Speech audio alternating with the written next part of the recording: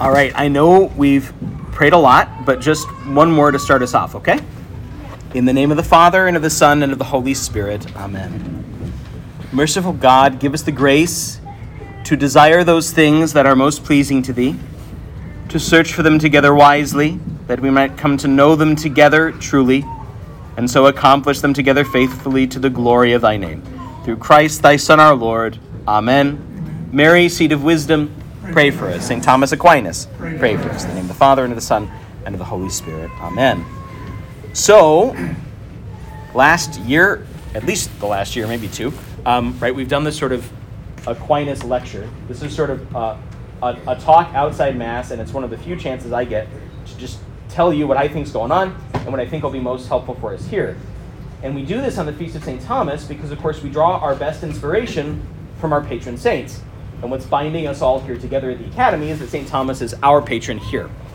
Obviously, we've got this image, and what I really love about this image of Thomas is that, look at that baby face.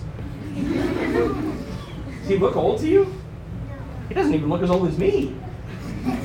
And Thomas didn't live to be a lot older than me, so that means something. So what I want us to consider today is this. I want us to look at St. Thomas under the heading of intellectual humility. So let's break that up. What's humility mean? What does the word humility mean? What does it mean to be humble? Yeah.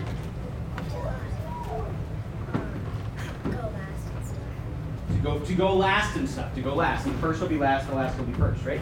Yeah, we always used to fight in line that way to see who could get in the last. Good.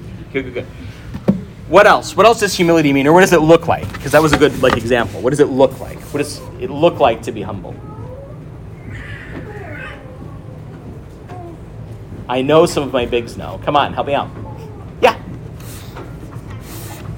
To sacrifice. To do favors for people. Good. Anything more? Yeah. To put pride in last place. That's very, very good. That might come closest to what Thomas shows us.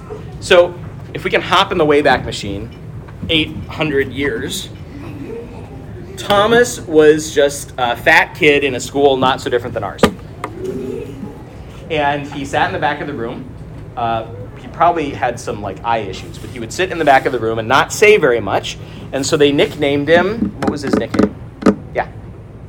The Dumb Ox, because he was big. He was a big guy, kind of lumbery, and he was quiet. He was a shy kid, so he didn't say very much. But what made him stand out in class was he would ask questions that nobody else was asking and that everybody else thought were kind of dumb. So he'd say things like, but what is God? Not who is God. He knew the answer to that. But what is he? What makes God God? Or later on, he'd say things like, how does Jesus get in the bread? How does he fit inside, right? And what does it mean for him to be present here on our altar and in the tabernacles in our churches, but in all the tabernacles of the world? How does he do that, right? How can Jesus be both God and a man? He'd ask questions like this. And the other students thought that they were sort of silly questions because they'd been taught answers in class, and they didn't understand why he was trying to think harder about things that he should have known the answer to. When they nicknamed him the Dumb Ox, their teacher, their professor, Father Albert, later St. Albert the Great, he famously said, right, he may be an ox, but I tell you one day that ox will bellow so loudly that his voice will be heard throughout the whole world. And it is. Still today, 800 years later, we're talking about what he said. You just sang some of what he said, right? He wrote that hymn. So one day, Thomas is in the classroom, and Father Albert gets up and leaves. And while he's out of the classroom, one of the other boys says, Thomas, come here. Tom, look. Tommy boy. There's a pig flying out the window. Do pigs fly? No. Of course not. But the other student, Thomas runs to join the other student. He looks out. He's looking. He's spending way too much time looking. And the guy said, everybody starts laughing at him. He says, Thomas, you know pigs can't fly. And he looks at the other guy. says, I would rather believe that a pig could fly than that one of my brothers could lie to me. Not called a mic drop. That's before mics. So, what Thomas understood, what Thomas got, was that knowing things is a real value. We're made to know. We want to learn, right? Isn't it fun when you're learning a new thing?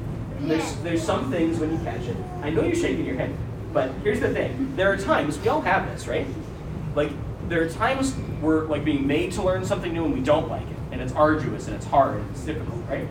But there are other times that we learn something new and like we can't let go of it, right? You keep doing it again and again and again. You learn a new song and you play it over and over and over until your parents are crazy at you because you won't stop that song.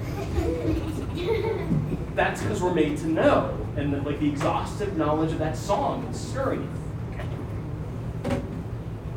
Thomas understood that we were made to know, but that knowledge didn't come primarily by way of identifying differences, but rather of likenesses.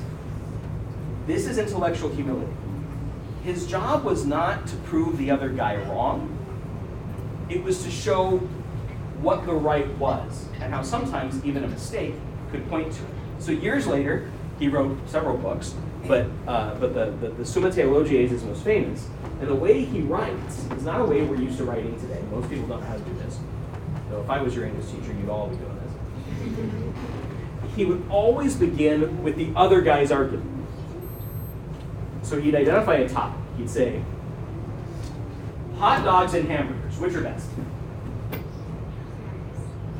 Hamburgers? Any hot dogs? Hands for hot dogs? Okay. Hands for hamburgers. I will admit I'm more of a hamburger person, but let's pretend Thomas was a hamburger person. What he would do is he would begin by saying, it would seem that hot dogs must be best, because, and then he would give the best possible argument for hot dogs. He wouldn't say, hot dogs are dumb. People eat hot dogs don't. Hot dogs aren't even real meat. They don't count. They're not real food. They're fake food, right? He wouldn't do that. He'd say, it would seem hot dogs might be the best thing to eat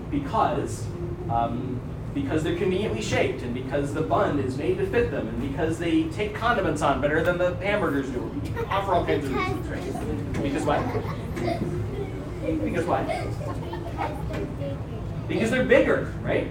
So it's a very real argument, right? So he'd list all the things that sort of would lend us to hot dogs, and then he'd say, but on the other hand, there might be a really good reason hamburgers are better, and then he'd begin to lay out his reasons for the hamburger, and then at the end, if there's anything left to kind of clean up, then he'd give like specific responses to the arguments for the hot dog. Now, how many of you, when you're in an argument with somebody else, one of your siblings or one of your classmates or friend from the neighborhood or something, how many of you presume that they're right and you're wrong and do your very, very best to understand what they're saying? Right? And the rest are lying. We don't tend to this naturally. It's very, very hard to do. It takes a lot of discipline. It requires a lot of work. And it requires real humility, because the goal is not simply to get the right answer, it's to get to the truth, which might mean that my idea and his idea have some place to meet in the middle. Now, this is especially important in a place like the academy, because we're coming here, right? Like most of the parish schools, most of the kids in the school are from that parish, so they've got something that already binds them together, right? But we're special because we've got kids from all kinds of different parishes. And we've got grown-ups that help from all kinds of different parishes. And we're coming from all kinds of different backgrounds. And so it can be easy to see people doing or saying things different and presume they're wrong.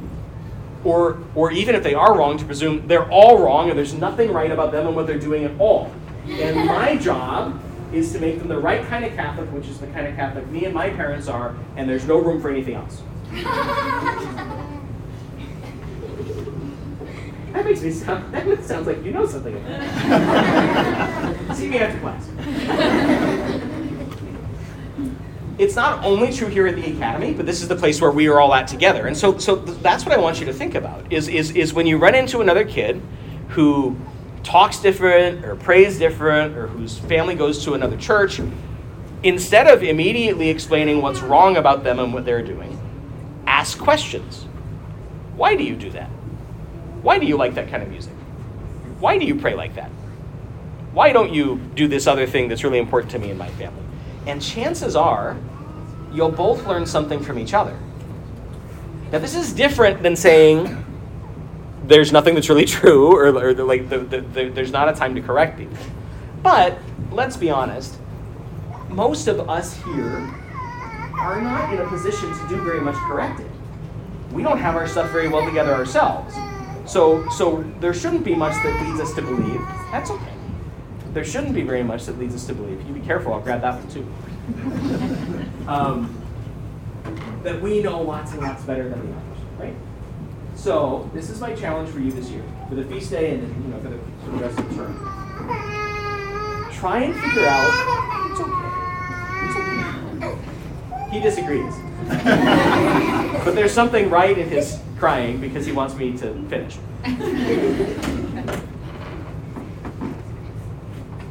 Listen for what the other person isn't saying. Humility is deeply tied to obedience. It takes humility to be obedient. So we have to subject ourselves to another person, right? I'll be honest, I didn't understand this real well until well after I was ordained, really until I was made a pastor and put in charge of a lot of stuff.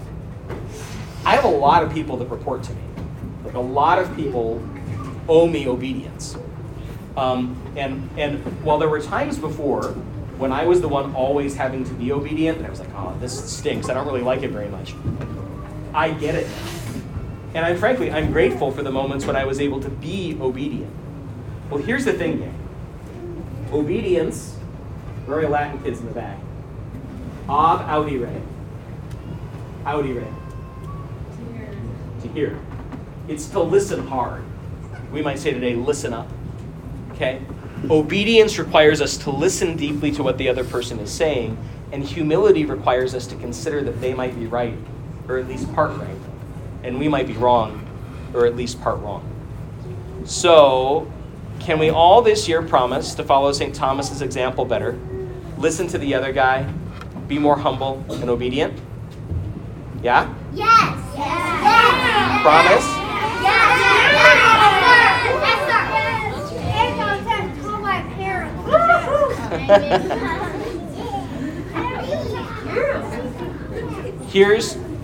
Here's kind of my last thought on that. My dad and I were having this conversation just yesterday. So I'm 40, my dad's 88 or something. And obedience doesn't stop once you're a grown-up. So this was a conversation Dad and I had about this. He said, when you're little, obedience basically meant doing what I said when I said it. Don't touch that because it's hot. Don't run over there because there's a car, right? And it's true. The smaller we are, you got to do it right away or people get hurt, right? You get older, it looks a little bit different. You get old, right? Here's what obedience might look like. This is the reason Dad and I are having the conversation. Don't take my car keys away. Dad, can't see anymore, you're going to kill somebody. Now, here's why it's obedience. Now, you might say, well, it's the right thing to do, but it's not really obedience. It's just like a necessary evil. No, and this is my dad talking, not me. The one who is owed the obedience. No. You need to listen for what I'm really saying.